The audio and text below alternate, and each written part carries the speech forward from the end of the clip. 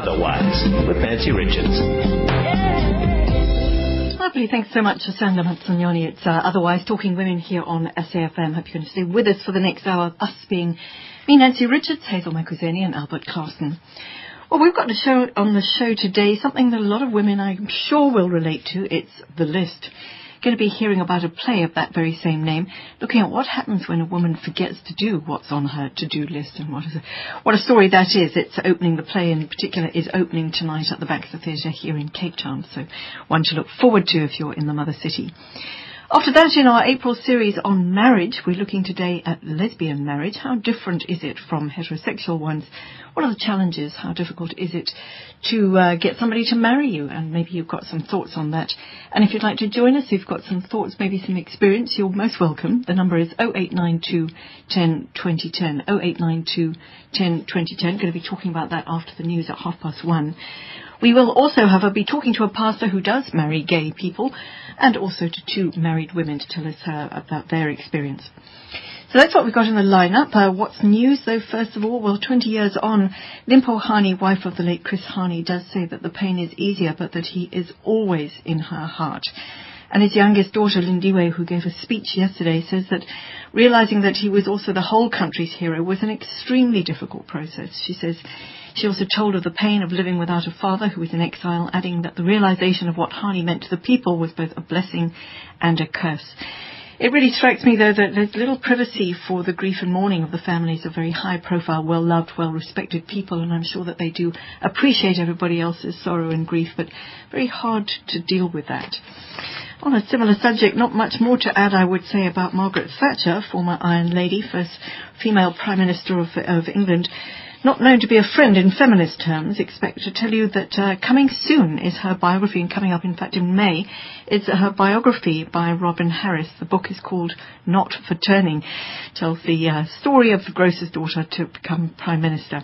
And I'm hoping very much that we might get Robin Harris on SAFM Literature, which, as you know, comes up to you on SAFM between 1 and 4 every Sunday.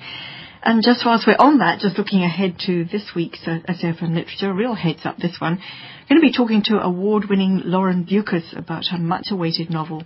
It's called The Shining Girls, and it is a breathtaking time travel, I can tell you. But just back to Margaret Thatcher, rather unflatteringly, I would say. In the UK, apparently her death has brought the song Ding Dong, the Witch is Dead, from the original version of The Wizard of Oz, flying back into the charts. Ish. Not much respect for the grief of families of high-profile people at all, I guess. And just on respect for privacy, well, the 19-year-old Norwegian exchange student who was raped just the other day on Signal Hill has asked the embassy, her Norwegian embassy, not to divulge any information about the incident. But I guess what we can divulge and what we can learn from it is that, sadly, Signal Hill is just not a safe place for young lovers, or indeed for anyone after dark, which is a great pity because it's at that time that the view is spectacular. But there you go. Also looking ahead, just briefly, on the Enviro show tonight, between 9 and 10 here on SAFM. Going to be looking at Eskom's nuclear program, find out what's going on there, what they have up their sleeve that could or couldn't affect us all. Also be chatting to the 49M ambassador, and we'll hear about the issue of the Masai Mara's land problems. And also a little bit about bamboo, which is thought to be terribly green and sustainable and wonderful, but I wonder.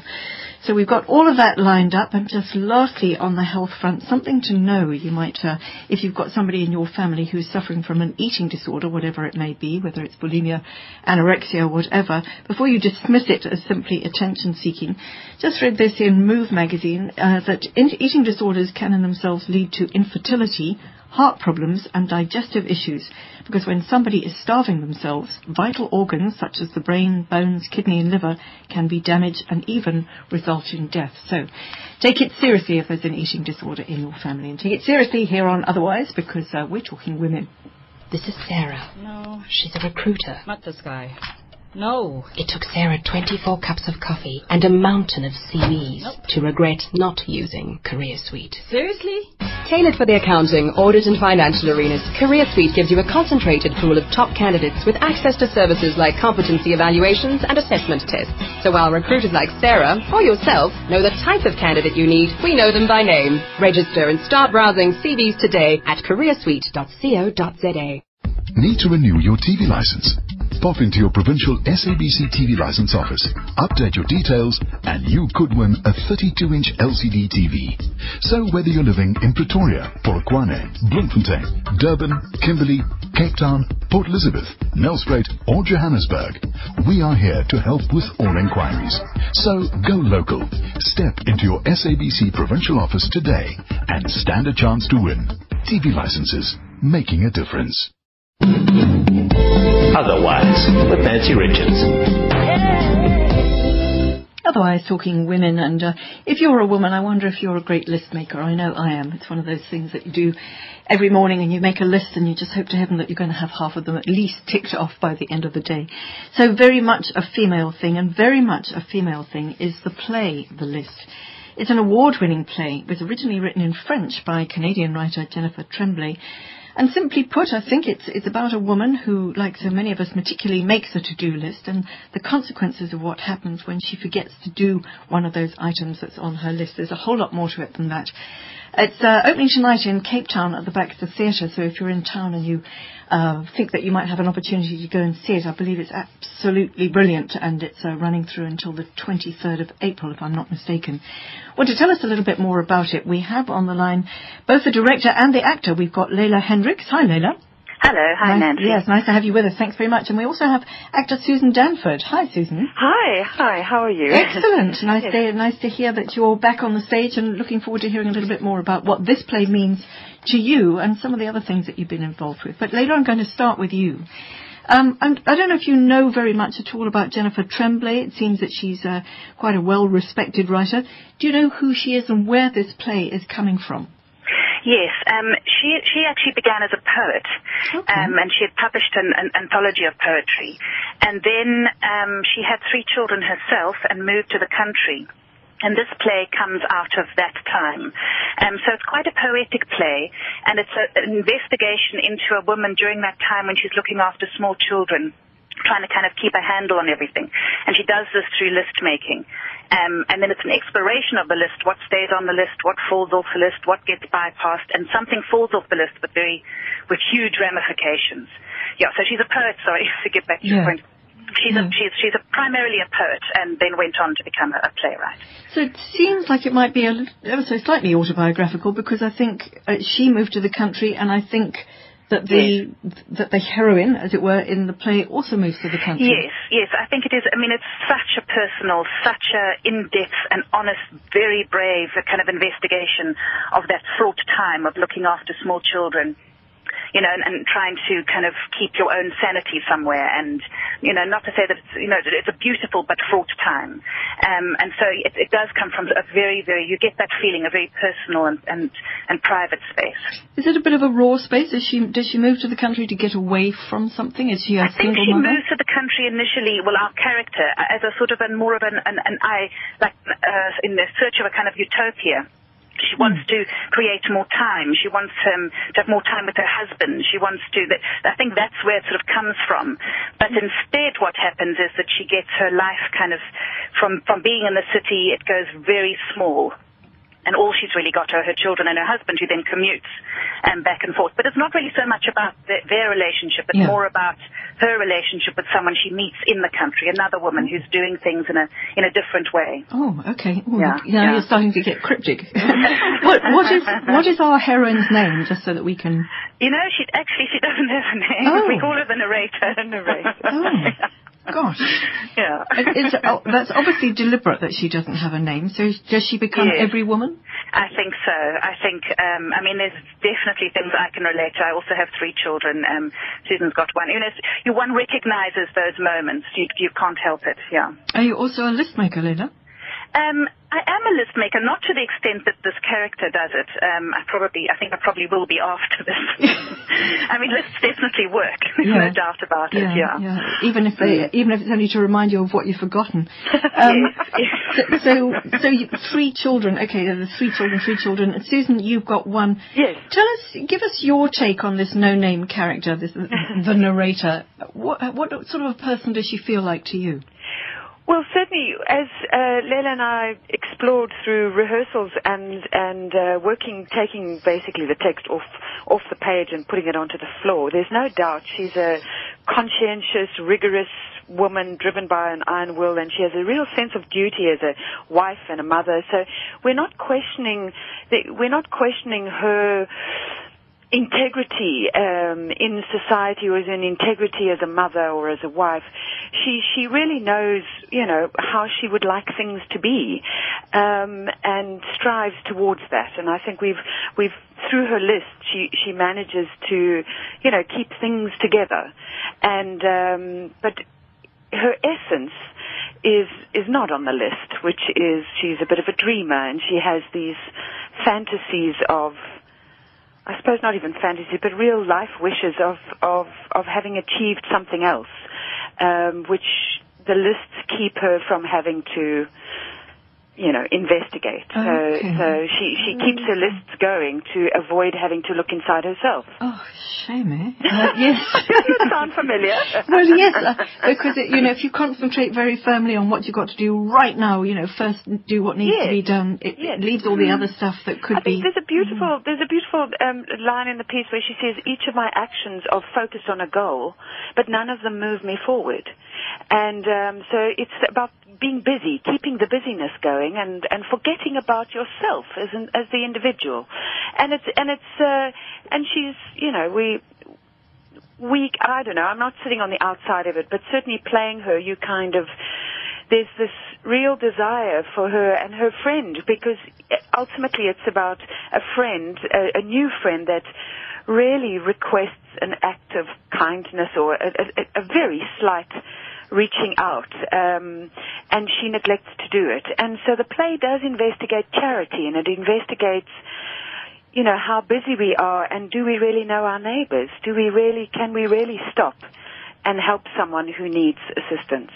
Does she neglect to do what the friend requested deliberately or by accident? By accident. Well, I think the audience end up deciding. It's a very slight request. It's not sort of a big request. It just has huge ramifications. Yeah, and she didn't take it as seriously as the friend did. And we sound all cryptic, but it is written in a thriller kind of style, isn't it, Leila? Yes. And so, very early on what the end result was, but it's about the investigation of where she's at, and she questions herself. And so beautifully written. I think what Jennifer has done, the text is written in very short, succinct, precise sentences, which reflect the thinking of this woman. She's sharp, she thinks fast, she thinks quickly, and the structure of the writing really has been a great insight into who this woman is. And she also explores various... In her thinking, it's sort of her private thoughts, as Leila was saying. There's some taboos that are addressed. That maybe it's not okay as a mother to say, heavens, I'm exhausted. Do I really want to have to cook another meal tonight? And she's not complaining. She's not whining about it. I think there's great humor in the piece. Sort of a dry, recognizable humor that Leila and I have had many But as long as she's sessions in the rehearsal room. As long as she's only saying things like, gee, I'm exhausted, not I hate my children. Exactly. Because when you're having relocated the country to find this utopia that clearly she's not getting, and having to look after everybody, clearly she's had to put herself completely on the back burner. Yes. Bitterness? Are we looking at bitterness? Well, I think moments of bitterness, but no, not. It's not really that, because what's driving through her is she's constantly questioning what went wrong with her friend. She has this huge sense of that she's at fault somewhere. So it's not really bitterness, because she's going back over time, looking at those little moments between the lists of what fell off. And what did she not hear, and what didn't she see, perhaps? And she invites the audience she unpacks the story and says, could you see that? Did you see that moment? Because in a way I missed it. And it moves at a tremendous pace, and then there's these moments of real sort of subconscious revelations that are actually so poetically expressed and so succinct and so precise by Jennifer Tremblay that... Yeah. We haven't heard very much about the friend. Does the friend appear? I don't think the friend appears. No, but Caroline. But she is sort of... Oh, she has a name. She has a name. She has a name. She's somebody that she's met in the country, so she comes from a different sort of mind space. Yes. And in the beginning our character's quite disdainful of her, or quite a little bit snobbish, or, she's a country bumpkin and our character comes from the city. And then as time goes by, this real friendship develops, but she overlooks a request from the friend. Yeah. We're going to be talking, not that I'm insinuating anything into your play here, but we're going to be talking about lesbian marriage later on. But I'm just, as I say, no connection whatsoever. But do we explore the relationship between these two women? Have they become dependent? It sounds like there might be a bit of dependency from Caroline. I think they give each other different things. I wouldn't say dependency. I would just say they provide each other different points of rest, I suppose. It's a friendship. It develops into a real friendship. But I think they've got huge lives themselves that they're busy navigating. It sounds like it might be, I suppose it's the fact that Jennifer Tremblay, I suppose it is Tremblay, was a poet, but it sounds like it might be rather beautiful. Is it, Susan? Is it beautiful to read, to deliver? Yeah, I mean, it certainly, for me, it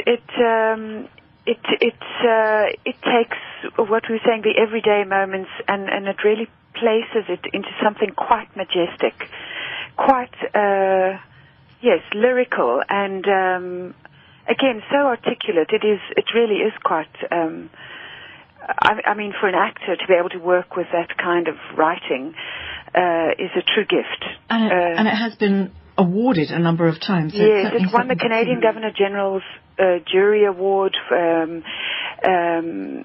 She's been, over the, I think she wrote it, Leela, I'm open to correction, but was it 2003? Yes. And then last year, the piece received another huge award in Canada for its contribution to Canadian playwriting. Yes, she achieved the universal with such an economic hand. Well, I really look forward to seeing that one. I'm just going to move away from the play for a minute because we have a feature sometimes on our program when we look at my story, and I just have a feeling that the two of you equally have stories as mothers, as people in the theatrical world. I'm going to start with you, Susan, because I think that this play, whatever else it may be, it's brought you back to the theatre after a 4-year break away. Was it a deliberate break? Was it a baby-bearing break? Somebody else asked me about my 4-year breakaway, but it hasn't been a 4-year breakaway, so I don't know how that kind of got out there, because I have maybe 4 years since I performed at the Baxter. I think that's what it is. Last year I did Mike van Grant's Green Man Flashing at Artscape, and we travelled to Grahamstown. And then my production of I, Claudia, which was a masked show, one-woman show, that I had produced as well. That travelled for over 2 years, including as far afield as Botswana. And then I was also in Broken Glass, Arthur Miller's Broken Glass, with Sir Tony Sher at the Fugard Theatre. So I've managed to do one theatre piece a year, which I'm really thrilled about. Actually, I shouldn't have asked you that, because I saw both Broken Glass and we spoke about I, Claudia, so I know about both of them, but so I shouldn't have been deceived there about the 4-year thing. No, but it is, the last time I was at the Baxter was, I did I, Claudia here, and also Betrayal with Andrew Buckland and Jeremy Crutchley. Yes. Can I just go back to the line that you quoted, Leela? I think you quoted it. Each of my actions is focused on a goal, but none of them moves me forward. Susan, does each and every play move you forward? At the time, I have to say each experience is unique. I don't enter that world thinking of that at all. It's, I really embrace and love being a storyteller and being part of an ensemble, and theatre certainly is the perfect space for that. And I never think of, how is this driving anything? And I certainly know, after I guess being at this for 25 years, that there's a resonance that brushes off or gets sprinkled later on, some more immediate, some later. Sometimes you don't know why you've done something. But it's, for me now, it's about being present with each project. And at the moment, for me, the list is so delicious. Oh, good. Exploring and working with Leela and working at the Baxter and Lara Foote bringing this beautiful piece of writing to us, and Jennifer Tremblay. So it really, for me, it's about here and now. Yeah. Well, it sounds like here and now, and if you're in Cape Town in the here and now, do go and get to see it, because it sounds like one really worthwhile piece. Leela, what about you? You're focusing on goals. Are you moving forward? I can imagine it might be quite difficult to do much with 3 children, as we learned from our no-name narrator here. Is it quite tough? Move forward. I'm not sure. I suppose you move sort of sideways and a bit forward and then back. And I'm a theatre practitioner, I would say. I teach acting at Wits, and I've written a book about Bardi Simon with Irene Stefano, and I do what I can get, and sometimes I act and sometimes I direct. So I'm not sure it's really moving forward, and a sort of a bladder moving sideways. We always we come back to this again and again on this program because it's a woman's program. But how do you cope with? Because one of the things that we're learning about the no-name narrator is that her goals are very much focused on the children and the family, and trying to make all those things happen, so she's kind of on the back burner. Do you find that it's quite difficult to make a little bit of a space and see your own light at the end of the tunnel? Well, hopefully not the end of the tunnel, but I think it really is. I think it requires, you have to really kind of focus on it and identify it as something so important that feeds back into everyone. And without that, you're sort of half of who you are. But it is. It's a constant juggling, and it is incredibly difficult. It is. You dropped in there, I take whatever I can get. Is it quite tough times in the theatrical world? Yes, I think it is. Well, I've been fortunate in that I am able to move into different areas. But it is. It's not one is freelance, so you do whatever arises, and sometimes they all arise at the same time, and sometimes they don't. I must say, I was talking to somebody just the other day, and we were saying how blessed we are in Cape Town, but I think certainly in Johannesburg, I'm not sure about the rest of the country, but in Joburg, Durban, and certainly in Cape Town, with some wonderful theatre. There's just some fantastic things on. I saw The Line the other day. There's just so many, the Epicene Butcher, there's so many wonderful things going on. It's hard to believe that we're really in trouble. What is the problem? Are we not getting the audiences? Is there just not enough productions? What do you see as the problem? Me. Either one of you. Leela, you start. I'm not sure. I think theatre's always has battled with something or another, with funding, but I know that theatre will always be made, whether it's in garages and theatres, and there's a need. So, and there are such extraordinary productions emerging. And I think, the theatres, I think it's a question of funding, isn't it? I think so, and also that a sense of continuity. So a lot of wonderful productions are also produced independently, and so one does run out of funds to keep it growing or to get, to be able to keep the audiences coming back. So it is a constant challenge, I would like to say, to keep audiences engaging in the cultural language of the country. I think we do a lot of sport is such a necessary part of the South African identity. Culture is too, and yet it always seems like that extra car drive to go out at night, or it's that extra little bit of effort. And I do think we're up against new media, where we can be entertained in our own homes. But I certainly feel that we get positive support from audiences in Cape Town, as much as one can never relax about whether people come and see a piece or not. It's often getting word of mouth out there and people needing to know that something's on. Well, saying it for culture, thank you very much, Leela Hendricks and Susan Danford. Lovely, and look forward to seeing your play. Thank you so much. Good luck. Take care. Okay. Bye-bye. Cheers. Well, they were talking. Leela is the director, and Susan is the actor. Susan Danford is the actor, and the play is called The List, and it certainly sounds like a great one for women to see. It's on at the Baxter Theatre. It's opening tonight, in fact, and it's running through until the 23rd. And it's not a huge drive. Well, it depends where you live, I suppose, but do get there if you can. It certainly sounds like a good one. And stay with us right now if you can here on Otherwise. We're going to be talking about, in our April series on marriage, we're going to be talking about lesbian marriage. So stay tuned. 1:30, time for the news headlines with Asanda. Thanks very much, Asanda. Over here on Otherwise. Well, last week in our April series on marriage, we spoke about child brides, you might remember. Well, today I think couldn't be more different in that a woman who has married another woman has made that choice for herself, and child brides, it seems, have very little choice in the matter. But how difficult is it to make that choice? Who or what may get in the way? In a minute, we're going to be talking to two married women, both coincidentally, both of them called Sharon. Sharon Jackson, who's the Deputy Director of Out in Africa, that's the Gay and Lesbian Movie Festival. And Sharon Ludwig, who is with the Triangle Organisation, that's a gay support organisation. She's actually Health and Support Services Manager. Both of them are married, not to one another, and both of them married respectively for 3 and 4 years. But before we hear their stories, we have on the line, we have Pastor Noktula Gladla with us. She is a gay and lesbian activist. She's also a pastor at the Hope and Unity Metropolitan Community Church in Johannesburg. Hi, Pastor. Hi, how are you? Very well, thank you. Can I call you Noktula? Yes, you Lovely, can. thank you. Tell me, how long have you been a pastor? For almost 13, 14 years. Okay. And I'm just thinking that same-sex marriage became legal here in South Africa around about 7 years ago, I think. Yes, in November 30, 2006. Okay. Yes. Did it make a huge difference, would you say, to the gay and lesbian community? Yes. At the time, and was there a flurry of marriages? Yeah, there were before the marriage was legalized.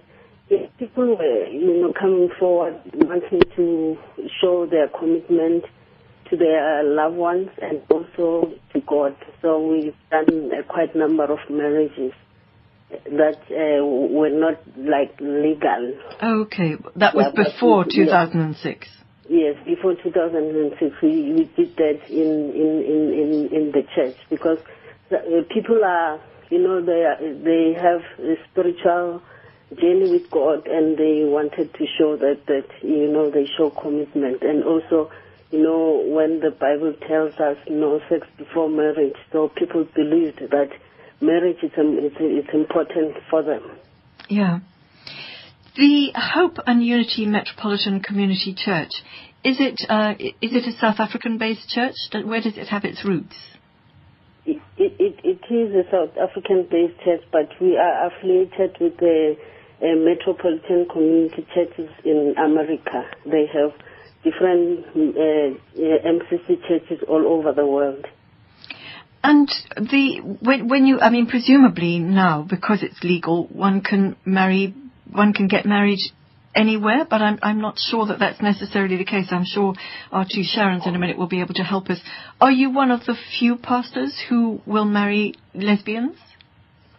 Right now, I am still waiting for my license. There's one pastor in Pretoria, Pastor Janine Petronius. She can do that legally. But, yeah. Yes. Okay, so you're still waiting for your license to do it legally? Yes. Okay. What is the sort of process? What is the service like? If a couple wants to come along and get married, do they need to come to you beforehand? Do they need to come on a regular basis? Just tell us the process. The marriages that we did in the past, people would come to church, and maybe even non-members will call in and say they want to get married. Then we have a process of doing the counseling first. Sometimes it takes 3 to 6 months for that. So then we prepare the couple to get to know what they are doing, because we were taking it a very serious, like straight churches do. Mm-hmm. Whenever someone wants to get married, you don't just marry them, you help them to prepare for their journey, because there are different kinds of issues that need to be ironed out before people can get married. Yes, absolutely. I mean, first they need to get to know one another, be sure that they absolutely know what they're doing, but they also need, in this case, to be able to deal with challenges that a straight couple might not have to deal with. What sort of issues are you able to help with from the counselling point of view? It's issues like acceptance, the family issues, and community at large. But some couples come with problems with their families, where maybe one in that is not being accepted by the family, so they get to struggle so much, because sometimes you want to have your whole family to celebrate and be able to be part of the whole marriage. So they struggle with family issues mostly. Yes, and I would imagine in some communities, as you know only too well, it's not just the family issues that they would be dealing with. There would be community. There can be community flack. We know about corrective rape. There can be all sorts of things. Yes, so, there's a whole lot of different kinds of issues. Yeah. Do you find that couples sometimes come back to you during their marriage for help and support? Yeah, they do, because I believe that every marriage has its own ups and downs. Even, with straight couples, marriage is just a marriage. With two people involved, sometimes it gets to be very frustrating to get to know one another and all those kinds of things. So I don't see any difference between the heterosexual and the homosexual marriage, because people are people. Problems come in the marriage, so they just need to be pushed along the right direction. Yeah. Mainly, for an example, some people can struggle with communication. Those are, it's like a universal language where marriage communication is very important. So some people struggle with their communication, so we help them with different kinds of things. Noktula, if anybody would like to get in touch, you're there in Johannesburg at the Hope and Unity Metropolitan Community Church. So you've got a website, have you got a phone number? Yes, I can give them the numbers for Reverend Paul Mokgethi. And the number is? It's 082. Yes. 92. Yes. 800. Yes. 62. Okay. Or my number? Yeah. 081. Yes. 526. Yes. 5890. 5890. Okay. We're going to let you go. Your line is not terrific, but thank you very much and thanks for sharing. Good luck. Okay. Thank you. Bye. By Pastor Noktula Dladla, and if you'd like to get hold of her, 081 526 5890, the Hope and Unity Metropolitan Community Church, who sound indeed to be really very supportive. Well, as I say, we do have two married ladies who are going to tell us a little bit about their story. I'm going to be talking to Sharon Jackson in a minute. She's the Deputy Director of Out in Africa, the Gay and Lesbian Film Festival. But first we've got Sharon Ludwig on the line. Hi, Sharon. Hi. You're with the Triangle Project, or Triangle Organisation at least. How long have you been married, Sharon? 4 years. Okay. 7 years, I think it was made legal. Were you absolutely delighted when it was made legal? I mean, I don't want to pry into your private affairs, but how long has your relationship been going before you got married? Well, I was part of the same-sex marriage case that took the case to the Constitutional Court. So for me, it was a process way before 2006. Yeah. For me, as part of the case, it started 4 years prior to that. Working on the case and taking it. So by 2006, of course we were ecstatic that it had got to that point, and that, marriage was something that could be enjoyed by same-sex couples if they so chose to marry. I would imagine that there at the Triangle you must have come across a lot of frustration and unhappiness and sadness at not being able to get married, and maybe awkwardness, perhaps going to churches or mosques or temples or whatever and being turned away may have been quite difficult to deal with. Well, of course, yes. I think it must be made clear that as in heterosexual couples or the heterosexual community, that it is the same in the LGBT community, in that marriage is not something that everybody chooses to, but it is a frustration, because if we're going to talk about equality, then we must know that if marriage is an option for some in society, then it needs to be something that is an option for everybody. So, of course, yes, there was frustration, and it was a case of it was a human rights issue. it needed to be something that was available to everybody. And this was the reason that it was taken up and it was pushed. Yes, that frustration still exists today with churches. And as Pastor Twala was saying, it remains a challenge. It remains a challenge because LGBTI people cannot marry in a church. Even though it's legal? Even though it's legal. So most, in fact, all denominations will not let LGBTI people marry within their church. So when a gay or lesbian person chooses to marry, they would need to find either a church that is privately owned, or they would need to find an alternate venue. So some choose hall, some choose the beach, some, they pick a venue and would marry there. Yeah. So that still remains a challenge because there's many people that are people of faith, of all different faiths, not only the Christian faith, that would like to have their marriage affirmed in the place of worship, but are unable to do that. Does it put an extra strain on the couple? I mean, heaven knows it's hard enough to get married. Well, it's not hard enough to get married, but every relationship comes with challenges. Does it add to the burden of, committing yourself to one another? Well, I think for people of faith, it might add an added dimension because if you are blessed enough, and I use the word blessed because I am also a person of faith, but if you are lucky enough to be a person of faith that lives in a center where there happens to be an affirming church, then you will have the support of that affirming church.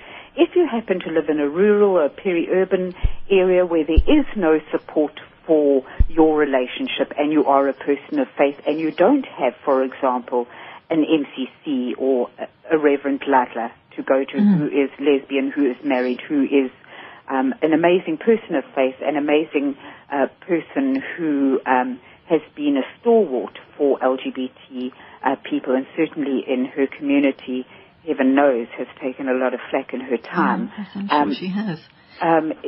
Then where do you go to if you're a person of faith?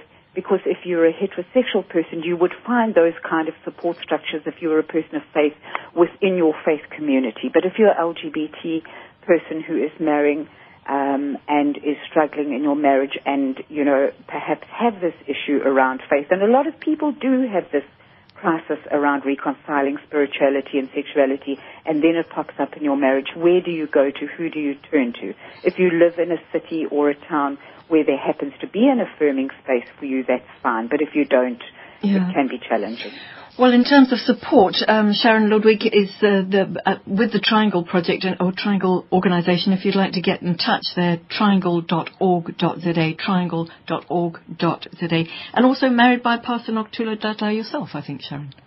No, I wasn't. Oh, you weren't? No, okay. I'm in Cape Town. She's in Joburg. Okay.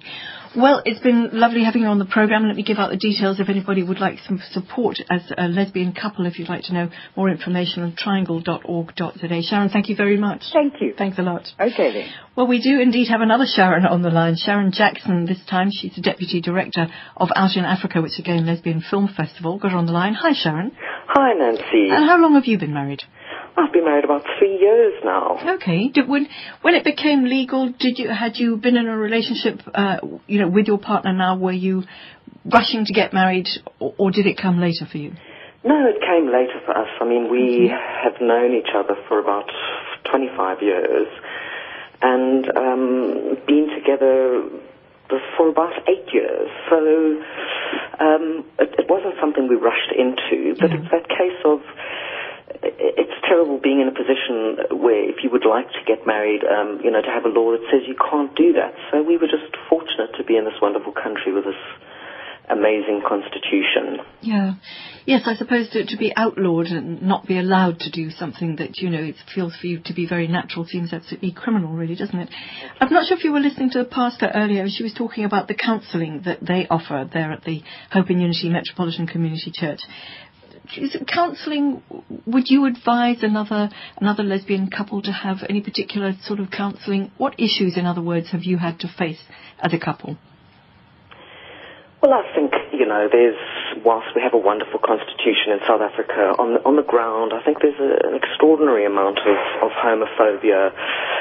It always makes me sad that some of the homophobia is fueled by the churches, who, when you really, if you want to get down to nuts and bolts, you look at the Bible, where in the Bible does Jesus ever make reference to gay and lesbian? I don't think he mentions us. But so many of these prejudices seem to be ascribed to religion, I suppose. Just before we go on, do you find a lot of sort of social issues as a couple, moving around together? Do you find that people might stop you doing what you want to do? I'm not sure where it might manifest. Well, for example, we have a daughter, and we've experienced difficulties at school where kids have found out that we're a couple and she's been teased.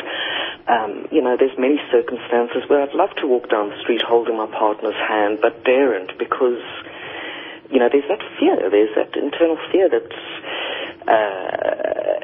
you open yourself up to possible abuse. I mean, obviously there's areas where you can do so and feel safe, and especially at the gay and lesbian film festival, for example, we love the fact that it provides a safe cultural, space where people can come and feel safe and be out, so to speak.